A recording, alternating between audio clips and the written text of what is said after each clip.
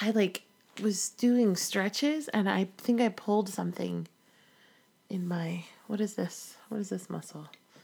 Arm? Arm muscle? I'm Liza Poor. I'm Mike Polasic. Every week, we randomly pick 2 movies from our stupidly large DVD collection, watch them, and discuss. When it's all over, we can only keep one. 2 discs enter. 1 disc leaves. This is DVD Deathmatch.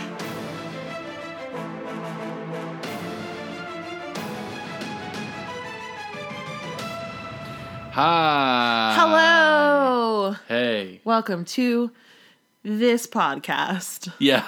Not another podcast. It's this one. It's this one. We're going to do this one. You thought you were listening to a different podcast? You're not. You're not. Your thumb accidentally clicked on this? Welcome. Stay a while. Tell your friends. Tell your friends. Hello. Hello. How are you? Good. Yeah. Yeah. Yeah. You are. How are you? I'm okay. You All know, right. hanging in there. Plugging along. Sure. Anything you want to talk about before we get into it this week? I don't think so. I don't think you have any topics at the top. I don't think I have any. I do. I love that. I want to give a quick shout out Shout out. and a thank you Pew, pew, pew. to my co-host Liza Poor. Uh-oh. You fooled me. No, but this is movie related because for my birthday last week, my big gift was an Alfred Hitchcock jigsaw puzzle, which is true.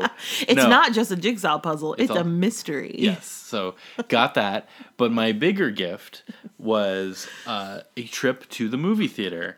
Now, we live in hell, so the movie theaters are open and the schools are closed. And is it bad? It's bad. It's bad. But while we're here, let's take advantage. So what Liza was able to do was, for my birthday, rent out an entire theater, not the entire building, but just like one theater in the local AMC, Yeah. and select a movie. And we went and we watched a movie in a movie theater for the first time in a year. Yeah. And it was great. It was really fun. Yeah, we had And a I felt- couple of other people. We all wore masks. Yeah, sat Except apart. when we were crunching on our popcorn. Yeah, we spaced out in the big theater.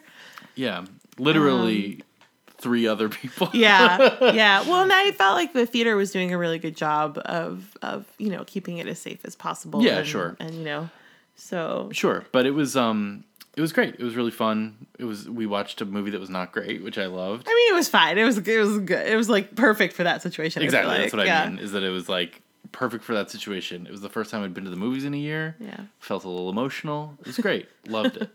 Thank you for that. You're welcome. Happy birthday.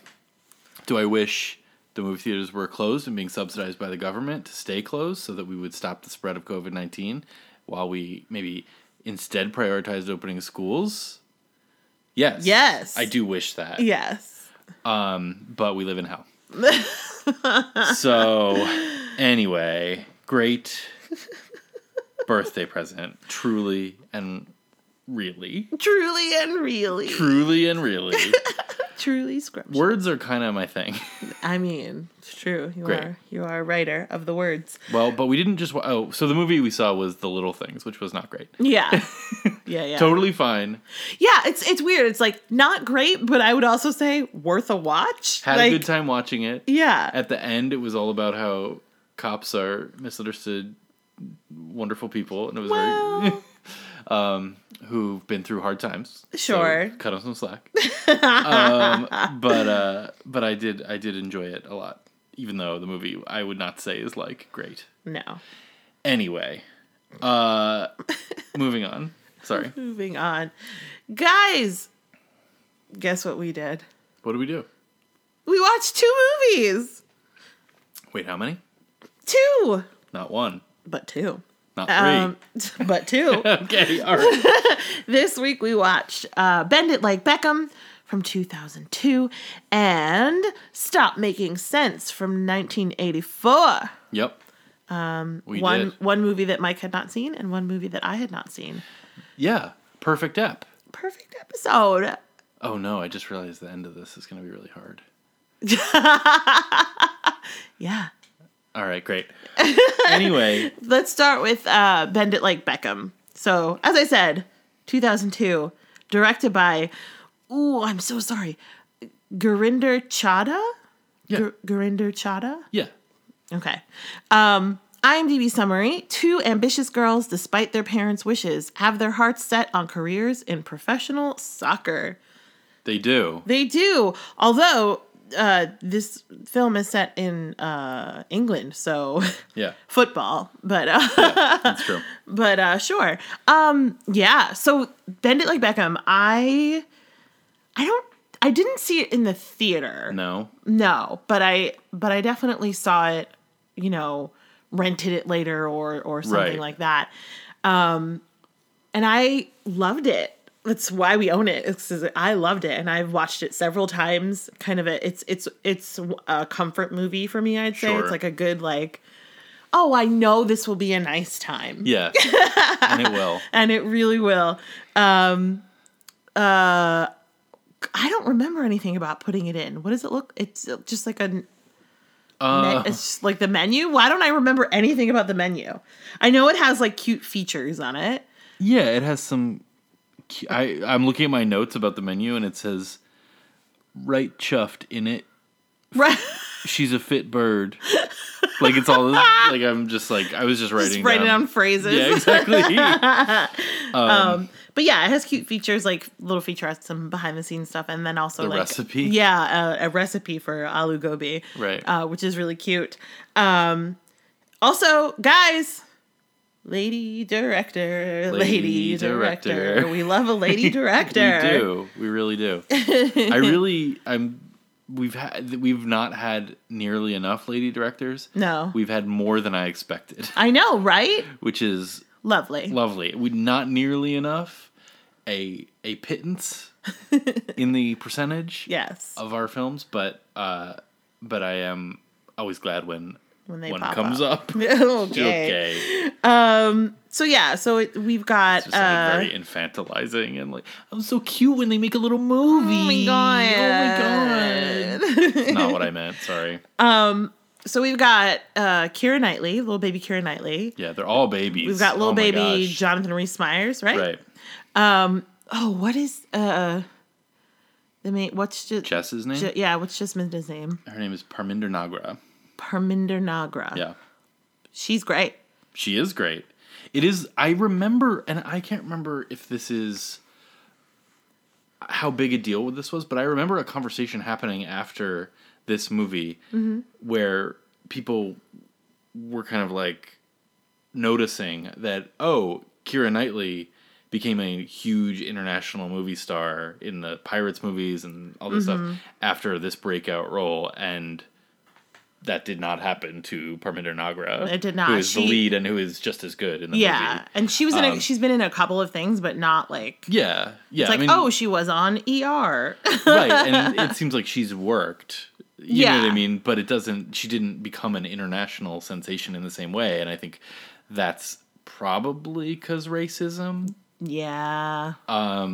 Probably. Institutional, Yeah. Also, she is, I think, almost a decade older than Keira Knightley, despite the fact that they're playing the same age, and they look it in the film. They do. But she is actually, I think, almost a decade older, so it might be some ageism as well. Right, but it's the three of them are the main characters, and they're all great, and Keira Knightley seems like, I don't know, 18 or something like that? Yeah, she's pretty young. Yeah.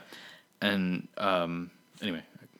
Okay, so Jasminda comes from a pretty traditional Indian family. She's got a sister who's getting married through all of this, and her mother is very, very traditional. Her father works at Heathrow, and Jasminda just wants to play soccer, essentially, and school is different there, which is a weird and stupid thing to say, but she's at the point where she's waiting for her grades, to see about going into college. Uni, they call it. Yes, uni. Over there, they call it uni. So she's at that point in her life, and her mother is very much, you have to grow up. You can't keep playing with the boys. There's a lot of girls versus boys and kind of family tradition stuff going on. And then you've got Keira Knightley's family, who her dad is really into her playing soccer, and her mom is like a girly girl and just wants her to be a girly girl and whatever. But everyone loves one another, and it's all lovely. And so the two of them are playing for a football team, and they like travel a little bit, but Jasminda has to keep like sneaking out and lying to her family about it. Things happen. There's a little bit of romance in Love there. triangle. Yeah. It's very. I feel like there was a period, and maybe I'm just thinking of Billy Elliot, but like I feel like there was a period where this kind of British working class comedy about no son of mine, no daughter of mine is going to do this, and maybe I'm just thinking of Billy Elliot. The Full Monty also came to mind, but that's not about parents and stuff like that. But it's like working class kind of comedy about this. What you're supposed to be doing versus what, following your heart and your dreams and all that. Yeah. Exactly. Yeah. And it's got, so it's, I had never seen it before. Right. And I found it extremely charming and wonderful and a good time. The big reveal of how did Mike feel? But I really enjoyed watching it. It was great. They were all great. Yeah. It's not, I don't know why I never saw it. I think I always heard it was pretty good and just never got there. Again, maybe racism, could be sexism, could be...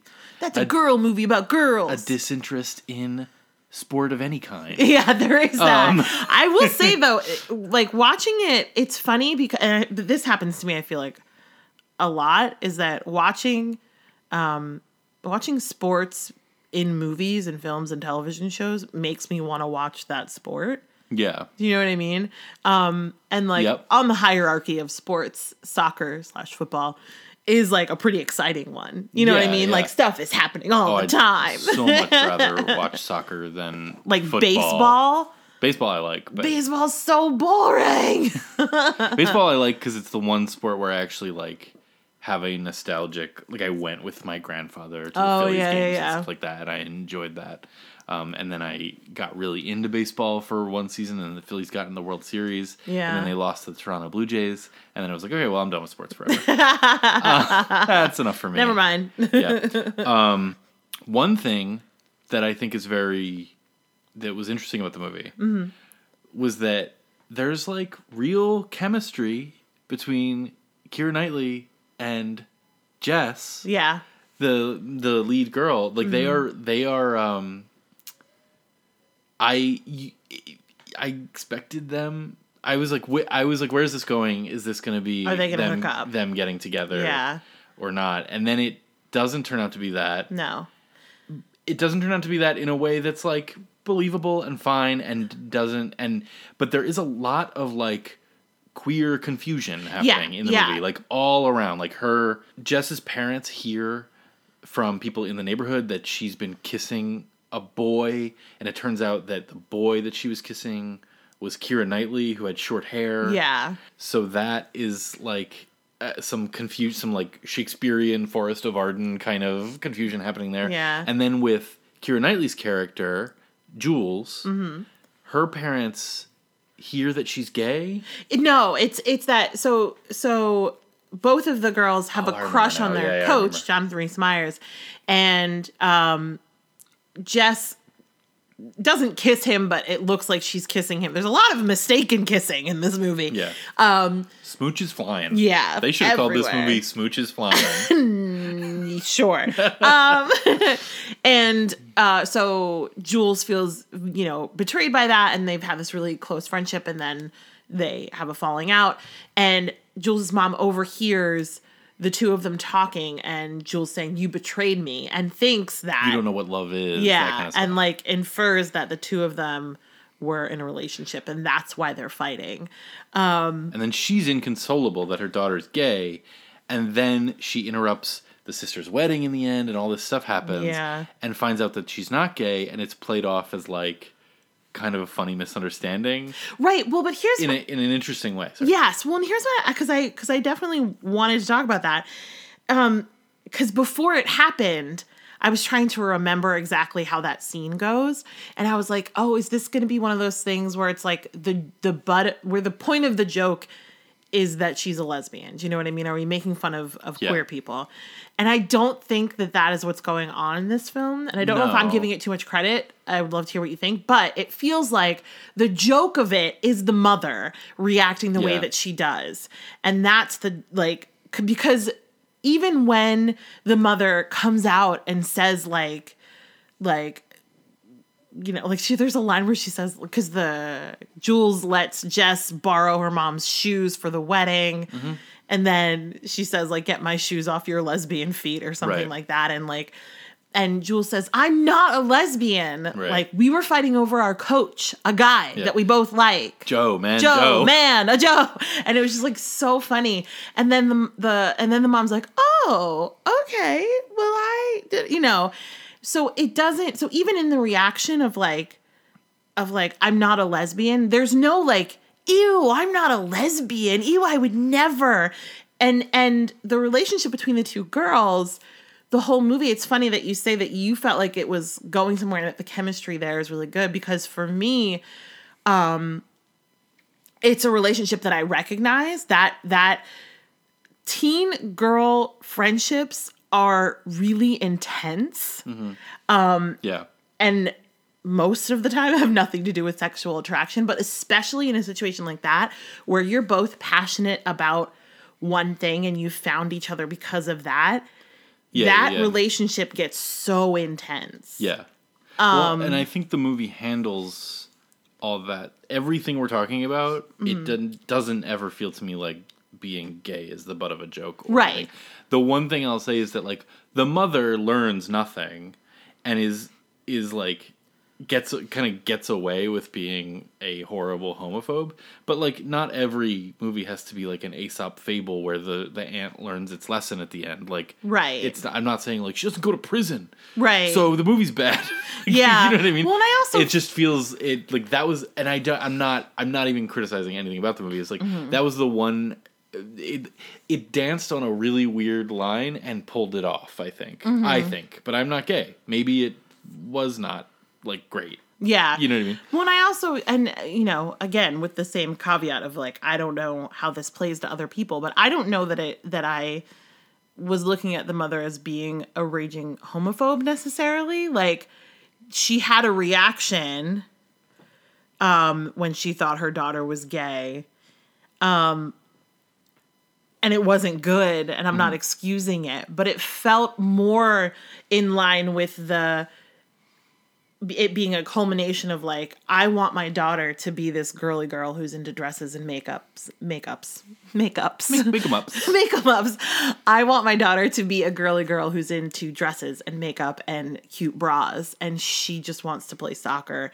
And it was more of that coming to a head for her, like, and not that this is better, I guess, but like, as a like, oh, she'll never be a girly girl because she's a lesbian. Even though that's like, that's a whole other bag of oh God, we really not true. Gotten down a road. I know. Anyway, it's just an interesting thing to look at, especially for a movie from 2002, where it was super popular to have that be about a joke. Because there's another queer character who comes out. It's Jess's friend that she plays, a guy who she plays soccer with. And there's a lot of jokes throughout the movie about him being her boyfriend. And then he comes out to her and she's just kind of like, okay, great. About my problem though, right. Which is like, it's just very cool. I think it's handled really well in this movie, especially for a movie from 2002. Yep. It's funny that we're immediately in this like tornado of talking about queer issues and gay themes in the movie, which is like not what the movie's about at all. Yeah. And not at all like really what it's doing. It's just a funny thing that we find ourselves there, because I think that the movie's like living in that space, but not going all the way, obviously. Right. Well, and I think it's also, I think it's because, one, the time period, so you're bracing yourself for the worst. Two, it's written and directed and features an Indian family. And I think, at least for me, culturally, I feel like there are a lot of cultures that are even less accepting of homosexuals than Americans are. So it's just interesting to see another culture approach it that way. Does that make sense? Is that horrible what I just said? I don't think it's horrible. Anyway, footy. So I think that on the portrait of the family in the movie and the Indian culture that they're that the movie's portraying and all this stuff, I found it, the way it does all that stuff, really great and like really fun and interesting, and like it felt very, the movie itself felt very like, you know, torn between these two worlds and how much do we assimilate and all this stuff in like this really awesome, interesting, fun way. What am I trying to say? I'm trying to say that I think there's like movies, nothing to do with cultural differences or ethnicity or race or anything like that, where that can be in this mold that say like, my family, we're a little crazy. Like, you know what I mean? Like we're like a little nuts. Like this, you know, these people, but I love them, you know? Yeah. And I feel like this movie was more, Bend It Like Beckham is more complex than that, and is more like, obviously I love my family. Obviously here's these things that are great. Here's also these things that are not great. You know what I mean? About any family that felt universal and cool and fun, and less like, can you believe my crazy Indian family? Yeah. You know what I mean? Yeah. I don't know if what I'm saying makes sense now. No, it does. No, it does. It's nice to just kind of to experience what that dynamic is in an Indian family without anyone kind of trying to kowtow or make it feel okay and be like, I get that it's weird though. I get that it's weird. Yeah, you know what I mean? Not like it feels like, yeah. hand-holding, but you don't need hand-holding because... Right, no, I'm not saying I need hand-holding. No, I'm saying that that's something...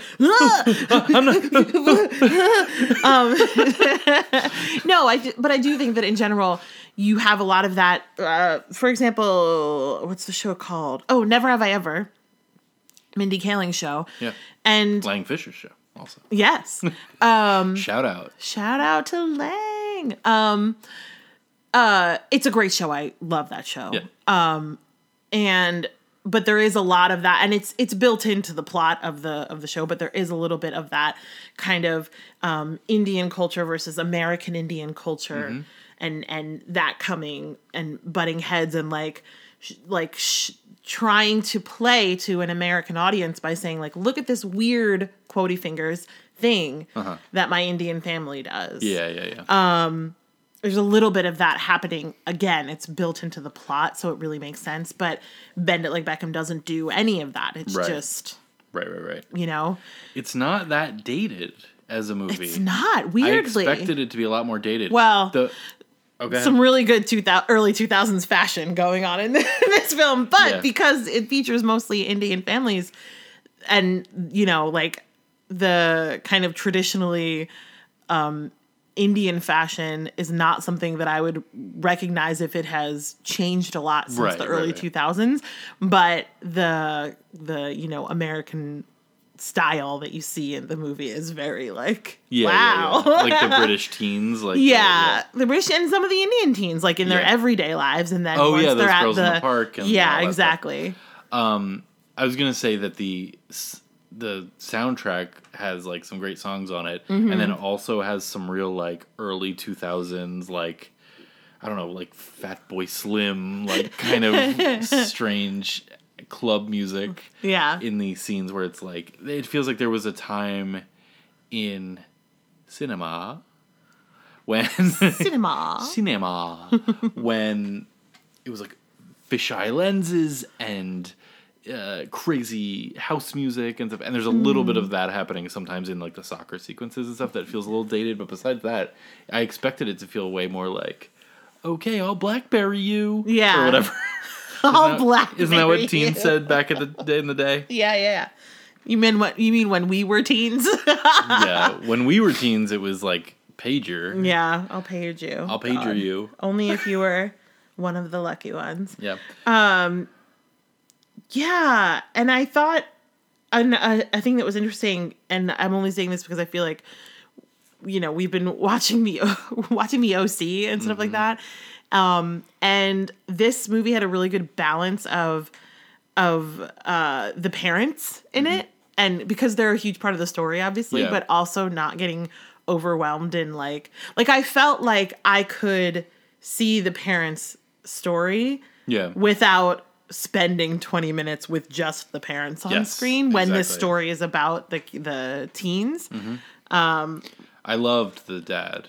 Yeah. I had such affection for the dad, and then probably the most emotional I felt in the movie was because he tells this story throughout the movie about how the mother is very unsupportive of her soccer career. The father is kind of begrudgingly wants to support but doesn't, and has these conflicted feelings because when he got to London near Heathrow, wherever they live, he tried to join a cricket club, and the white people there were very racist towards him and exclusionary and wouldn't let him play with them and stuff. Yeah.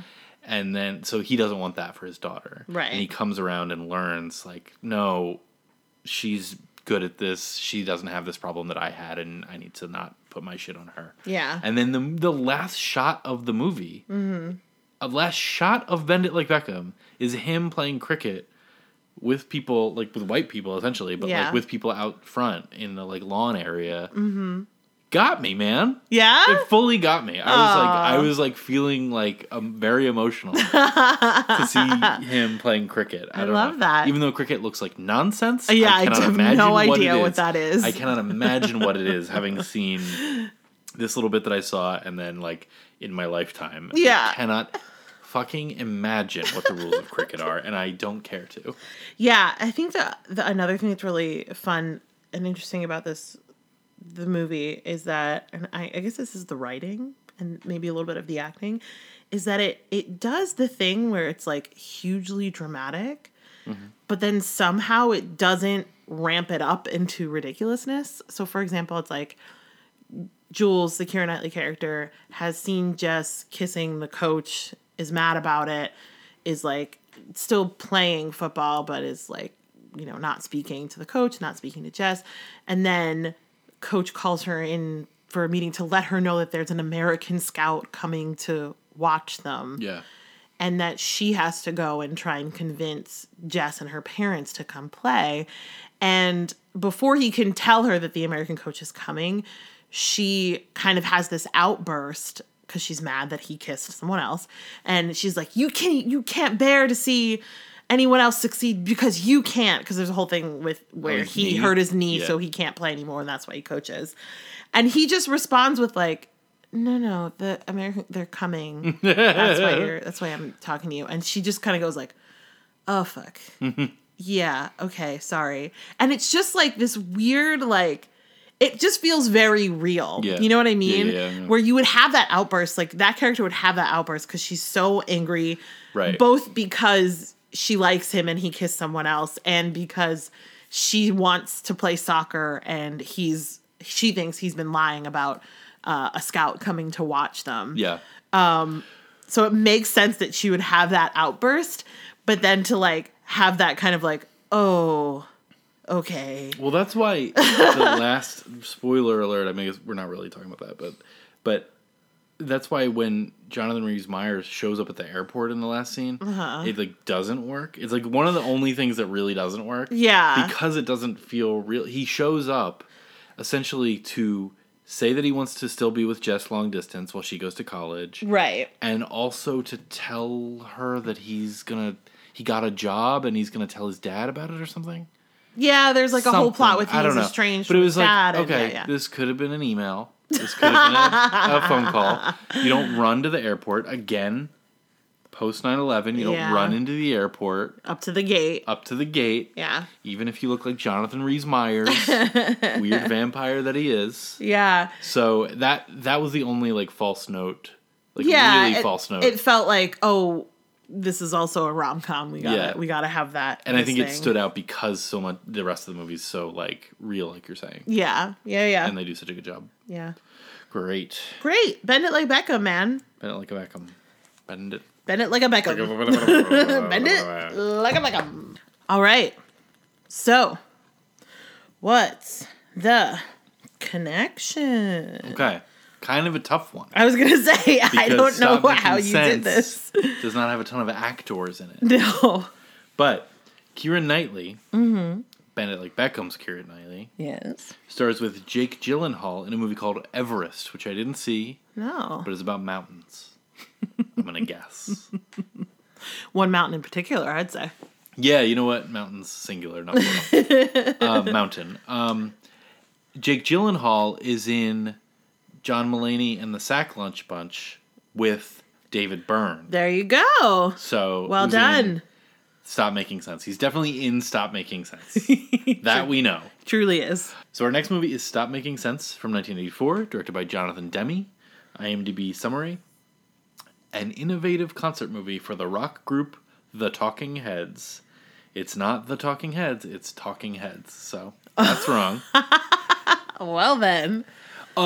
Excuse me, IMDb. Have a couple notes. I don't think I knew that. I don't know that I was like firm in thinking it was The Talking Heads, but sure. But now, I would not have caught that. Is what I'm saying. And now you'll never forget it. Now I'll never forget it. Talking Heads. So this is a Blu-ray. Blu-ray, baby. A Blu-ray, and it's got a lot of cool features on it. Mm-hmm. It looks really nice. It looks really nice. It's got a lot of cool features. It's got like a couple extra songs, a couple I think a commentary track, which I'm excited to actually listen to because I didn't realize it was on there. But anyway, and it's got like a really like very long press conference from the 90s where they like screened the movie and watched it. Anyway, so this is Stop Making Sense. It's a concert film. Our first concert film. Indeed. And it's from a 1984 or 1983, late 1983. Anyway, concert that I almost just did it. I almost just called them The Talking Heads. Oh my god, fake fan. The Talking Heads did at the Pantages Theater in Hollywood. Mm-hmm. And yeah, I mean that's what it is. Yeah. So not only had you seen this before, yeah, but you are also a fan of Talking Heads. Yeah, and the movie. And just real quick before you launch into your experience of it, the first time I saw it was in college, and they screened it at like the student center or something like that. Yeah, and a bunch of people went and like that would be really treated fun. it like a concert essentially. Yeah, and it was very fun. Yeah, and was like formative for me. In college. Exactly. Yeah. And like I can see that. That would be super fun. Super, super fun. Yeah. And then I've seen it a couple times since then. Sorry. Yeah. No, I was just going to say, and I had not seen this and would not call myself a fan of Talking Heads. I would not call myself an anti-fan. Like, I wouldn't say that I don't like the... Oh my God. I wouldn't say that I don't like Talking Heads, but it's certainly not someone I reach for, right? Per se, the old reach for test. Yeah. So going into it, I was really like not like dreading it or anything, but very much like, is a concert movie for a band that you don't want to see or have any connection to, right? What is there anything to get out of a concert movie of that? Mm-hmm. You know what I mean? Yeah. I really liked it. Yay! I mean, I don't know that I need to see it again, right, but sure. It is a really well done concert movie. I think that's like one of the things about it is that it's like it's kind of lauded as like the best standard, one. Yeah. Not only is it shot in a really cool way, but also the concert itself is really good. Yeah. I mean, he's like high energy. To like literally there's a song where the entire band and backup singers and everyone is just like running for the whole song. And you're just like, Jesus. Yeah. They're drenched in sweat. He does this the concept for the concert is very cool where it starts and it's just him on stage with an acoustic guitar, and he puts down a boombox, like Yeah. a boombox, you guys, like a actual boombox. Yeah. And there's not like, you can see all the way straight back to the end of the there's no stage. stage There's like to it, equipment yeah. on it, like it's just nothing. And then as each song goes along, we add band members, we add backup singers, we add instruments, we add the stage, and Lighting, so by maybe the fourth song in, it's set up. Right, it's like a For full real concert. a real concert, Yeah, and it's just I was like, oh, this is the theater nerd in me was like, this is very theatrical, and I love this. This is brilliant. Here's a question that I have for you. Yeah, please. And it's gonna come out not great, but it's not. That's not what I mean. Why do you like Talking Heads? And I don't mean that in a God. Why do you like them? But in a genuine like, what is it about? Because you like them like them. Yeah, I really do. Tell me why. I first of all, it's just like I love the songs, and I think that I kind of grew up with Talking Heads, I guess. But really? But I don't really like that. I don't associate them with, like, as much as I think everyone has like artists that they associate with growing up, and like for most people, it's like either Springsteen or Elton John or Billy Joel. You know what I mean? Like I feel like everyone has some weird, especially in the Northeast, has some weird combination. I have a real memory of like Elton John all over my house, and obviously like John Prine all over my house and stuff like that. And Talking Heads was always kind of in the background for me. Like I kind of knew about them. Your parents listen to Talking Heads? Yeah. We have some records from them over there Nice. that were there, and I mean they were. I always loved them, but then in college I got really into them, and I just first of all I just love like new wave music, but I also think that they have this weird thing where like.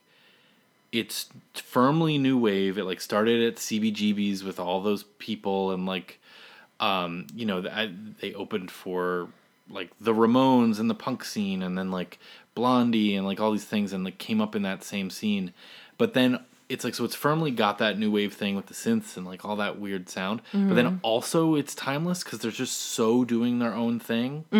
Like nothing sounds like it. Yeah. Well, it's me. funny that you say that because you said new wave, and I was like, that's what it is. Because I wrote down, what kind of music is this even? Because I couldn't come up with anything. And what I wrote down was not quite queer, because it felt like Bowie adjacent. I wrote down David Byrne is David Bowie who's never had sex. Yes. And I don't mean that as an insult. Yes. Yeah. So but new wave that's what it is. You're right. Well done. But yeah, it is its own thing. Yeah, it's very firmly its own thing. I think it slaps. I think it goes like I think of Talking Heads, and you kind of think of them as like nerds and like a math exercise or something like that. But then watching it, I was just like, yeah, like, let's go. You were bopping. Let's fucking go. Yeah, and I definitely knew more songs than I thought I would. Yeah, and I think I play them a lot too. So like maybe some of the lesser known songs too, like you. Well, but I also feel like Talking Heads feels like real soundtrack music, like cool soundtrack music. Yeah, do you know what I mean? Yeah, I mean I'm sure like This Must Be the Place is probably on a million soundtracks. Which one is that? Like oh god, the really beautiful one. I'm not gonna sing it. Sing it, sing it. Sing it, sing it. Home is where I want to be. Lift me up and turn me round. I come home. She lifted up her wings. I guess that this must be the place. You know. Oh yeah, that one. Yeah. That was beautiful, babe. I messed up the lyrics there, I'm sure. That song is on a million soundtracks. I think there's a movie called This Must Be the Place. Like I think everyone loves that song because it's one of the greatest songs. That's the like. Yep. Yes, yeah. Exactly. No, yeah. Between the two of us, I am a synth. Who needs Talking Heads? Who needs it? No. So it was really cool. You've got there's 3 of them are the main band members, I think 3 right? or 4. So I think there's a 4th. So there's David Byrne, obviously. David Byrne. Tina Weymouth. Yes. Chris France, who's the drummer, and Jerry Harrison is like the other guitarist / keyboardist. Right. Did he like come later or something? I think he came. Here's the thing about me. I like. What's the thing about you, babe? No, is that like I love so many things, and then I just don't know about them. Yeah. And I feel like people people who nerd out about stuff know all the trivia about these things, and I don't feel like I have that thing. Like I love the talking. I love Talking Heads so much, and I don't know that much about them. But anyway, there are plenty of things that you know all of the things about, though. I guess so. Anyway, I think Jerry Harrison came a little later, but I could be wrong. Okay, is the point. But like the 2 backup singers were great. So great. There oh my was God. there was a guy on synth the whole time. Yeah. And then there was a guy who did percussion the whole time, but also like ran around the stage and was doing some backup vocals he was great. running around. And then there was the guy who had, I don't know, I guess it must have been an electric guitar. I don't think it was a bass. I think what's her name? Tina? Tina is the only bass on stage, I think. Yeah. And her, watching this and I watched a compilation of music videos and performances and stuff the day before because I was still getting excited. Yeah. Called Talking Heads Chronology, which is a great DVD. It's like such a good DVD. Anyway, so her bass line is like the backbone of the whole band in a way that I think like I get why this happened, and I think it was cool. But the fact that she doesn't get to be on stage for Psycho Killer is like a bummer in a weird way. But watching, and I think this happens whenever you go to. I mean, we should talk about this in a minute about like the liveness of shows and how we miss that. But whenever you go to a live show, you hear things in the music that you didn't hear before because the mix is different, and you're actually seeing the action of the music being performed, and so it and things are different. Things are happening differently. It brings it out differently, and the bass line especially is just like it just jumps out to me as like the thing, the almost as big a part of Talking Heads as David Byrne is. Yeah. Well, I mean, and just like that is the coolest shit I've ever seen. Yeah. Just like she's like this little teeny girl just wailing on the bass, and it's like very cool. It's it's the kind of thing that I look at it, I'm just like, man, I will never be that cool. Never. Yeah. Can I tell a quick industry story? Oh my God, I can't wait. So 3 years ago we moved to this house and there was a storm in March and it destroyed our car and it cut out our power for several days. Car that we had just bought. Exactly. And it took out our power for several days. You guys had to go to a hotel. I had to stay here and bail out the sump pump in the basement every few hours in the freezing cold. It was a whole thing. In the dark. It was bad. And I couldn't go to work, and I worked at Colbert at the time. And I had written a sketch for David Byrne that week that was David Byrne doing a commercial for his big suit emporium because of this movie, because he has the iconic big suit. Yeah. And I couldn't be there for it. And it was a bummer. Yeah. They did it. They shot it. The power came out. The power was out for several days and came back on. And it was that night. I think it was Friday night. And the first thing I did was turn on the TV and like saw it on TV.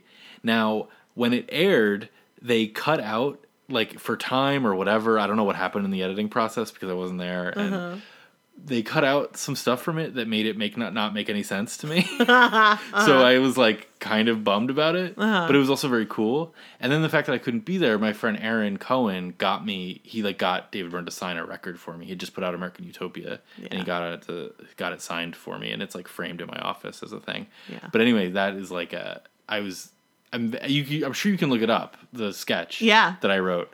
It's called David Byrne's Big Suit Emporium or something. We can link it. I'm not super proud of it. So just because some stuff got cut out of it and maybe it didn't, like I wasn't there. I don't want to judge whoever cut it. Yeah. Maybe it didn't work. It's fine. I'm fine. But they just, like, it got, like, I remember, and I haven't looked at it since because I was so bummed. Yeah. But, like, a critical line in the middle got cut out so that the second half didn't make any sense. Oh. And I was like, oh. So. I'm sure it was lovely. Anyway, is it an interesting story? No. But it happened. It happened. It's a story that happened. I learned something new while watching it. Yeah. And that is, so Tina and the drummer have Chris France, yeah. And they were together. I don't know if they were together as a couple. I put my fingers together to indicate togetherness. Hooked the fingers together. But they have another band called Tom Tom Club. Tom Tom Club, and they played one of their songs, and it is Mariah Carey sampled it for Fantasy. Yeah. With ODB, and it was just like, I was like, I didn't realize this was a sample. Yeah. And it's like, apparently with their blessing and everything, like I looked, they're credited as writers on it because they literally just straight sampled the song. Yeah. Like it's a hip hop version of that song. Right. Exactly. Genius of Love. Yeah, Genius of Love. But that's such an interesting part where, so the encore break is a Tom Tom Club song. Like David Byrne goes away to change into the big suit. Hey guys, have you heard about this big suit? It's large. It's big. You've seen normal suits? Think bigger. So he goes away, and instead of an encore break, it's a Tom Tom Club song, which I think is... So, look, David Byrne, you hear stories, seems like a very lovely person. Also, of course, there's, like, animosity in the band sometimes and stuff. There always is. You hear stories, people felt pushed to the side, I begrudge no one anything in life ever. But I did think it was a cool thing that she got to be Tom Tom Club, Chris and Tina got to be featured, this awesome moment, which is just as good as any Talking Heads moment, and the full backup situation is there for them, and it's very cool. I really love that it's there. Yeah. I mean, the whole concert is really great. There's a lot of lighting stuff that they do and projections and as a movie, they do a really great job of including the audience, but not necessarily showing that they're playing to an audience. Does that make sense? No, I wrote down, because then I feel like that is a neat trick of making you, the viewer, feel like you're there. Yeah. Of see, there's an audience here and you are part of that. But if you just show them playing to an audience, then you're kind of oh, well, I'm watching a thing. Yeah, exactly. So and it also just made me miss concerts, which what's the last concert we went to? Carly Rae? It must be. Which was so fun. It was really fun. And so close to so many people, just sweating. Just bumping into you. Everyone's wasted. Yeah. Yeah, and it also made me want to watch. I don't have that much experience with concert movies or good ones. Yeah. I mean, there's so many that are just the performance, and that's the skill too. And I'm not I'm not saying there's whatever, you know what I'm saying. But it made me want to watch Dave Chappelle's Block Party. Oh yeah. Which I love, and which we saw in the theater, and I remember being such there were maybe, 10 people in that theater. I know. And it feeling like this real electric. It was a really small theater too, and it was just one of those great movie going experiences. Exactly. And, just seeing it in the theater, loving it, and I don't, and those people, I don't know, I just love that movie, and it made me want to watch that too. Yeah. Great. Yeah, great. I mean, final thought. Yeah. Is that David Byrne and Talking Heads, but David Byrne since Talking Heads also seems like a person who is committed to putting positivity out in the world, and doing things that are joyful in a way that doesn't feel forced or fake or anything like that, but it's just and that's, this movie to me is just pure joy. Yeah. You know what I mean? And like the joy of performance, the joy of collaboration, the joy of like live music, like all that stuff. Yeah, I'd agree with that for sure. There's a lot of, if there's stuff going on behind the scenes there with the band or whatever, it doesn't translate in any way. And again, I don't know things, so I don't actually know what I'm talking about when I say that. I just like have, there's been, you get it. Yeah. We didn't talk about availability. So is Bend It Like Beckham available? Bend It Like Beckham is on Disney Plus. Oh, why did I not? Is it a Disney movie? It's not. It might be a Fox movie, and they bought Disney. Okay. I don't know. Okay. And Stop Making Sense is on Amazon Prime. Okay. So Both available. Pretty readily available. Well, I had this feeling when these were the two that we picked last week. I was like, we're gonna have another. No, we did the Steve rule. We did the Steve rule last time. Obviously, we have to start getting. We have to get rid of some of these DVDs. Yeah, we gotta do our premise sometimes. I don't feel like this is the week. I can't say it is either because I just. Yeah. I feel like we donate because we haven't donated in a while. That's that true. was the rule. That's If true. we can't get rid of either, we donate. We donate. And we did Steve rule last week. Right. And I don't. So we're going to donate. We're going to donate. Where should we donate? Why don't we donate to... Have we done this before? Tony's Kitchen? We have done it before. Oh. We can do it again, though. Let's do it again. We're going to donate $100 to Tony's Kitchen, which The is local a food bank local here food bank, in our town in New Jersey. And that's what we'll do. I love that. Great. Wonderful. All right. Someday we'll actually do the premise of the podcast. I know. Well, but we like these two movies. And I they're know. Both so this was nice. and the thing is, whatever, it's fine. Great. Let's move on to next week, shall we? Let's do it. All right. The food's here. We gotta wrap this up, people. It's 9:30. We haven't had dinner. Ugh. Okay. All right. Here we go. Hey Siri. Pick a number between 1 and 1,321. A random number between 1 and 1,321 is 790. 790 is from 2011. Margaret, the extended cut. Oh, that's the Anna Paquin one, right? Yep. Which I've actually been meaning to watch again. Yeah, that's a recently. great movie. Yeah. All right. Margaret, extended cut. I have not watched the extended cut, I don't think. Yeah. So I love that. All right, let's see what's going up against it. Hey Siri. Pick a number between 1 and 1,321. A random number between 1 and 1,321 is 907. 907. Ooh. From 1998. Out of Sight. Oh my gosh. Yeah. I don't know that I've ever actually seen that. I am sure I made you watch that at some point. That's what I was thinking, but I don't know. Because I remember you were obsessed with it. You were like, this is the best movie ever. Yeah. But I don't remember. Maybe you did make me watch it and I just don't remember anything about it. Well, I definitely haven't seen it in 10 years, so. And I Great. remember loving it, so. Great. And I love it. I mean, huge Soda jerk over here. Because it's a Steven Soderbergh movie. Remember, Soda jerk is what we're saying. Good callback. Yeah. That was great. Okay. All right. Great. Margaret and Out of Sight. I've been meaning to rewatch both of those movies, which never happens on the podcast. So Here we go. Excited that Yeah. I remember liking both of those, so we'll see what happens. Yeah. I'm excited. Cool. Yay! Great. Guys, thank you so much for listening, especially if you got this far. We are DVD Deathmatch in all of the places. We got the Insta, we got the Twitter, we got the Gmail, we got the World Wide Web. I hope that you get some sort of treat today.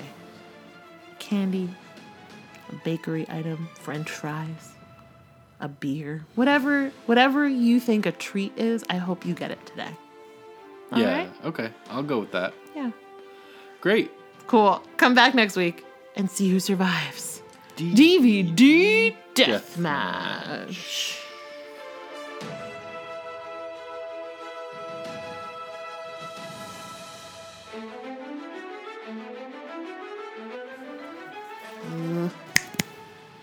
thought you were snapping at me.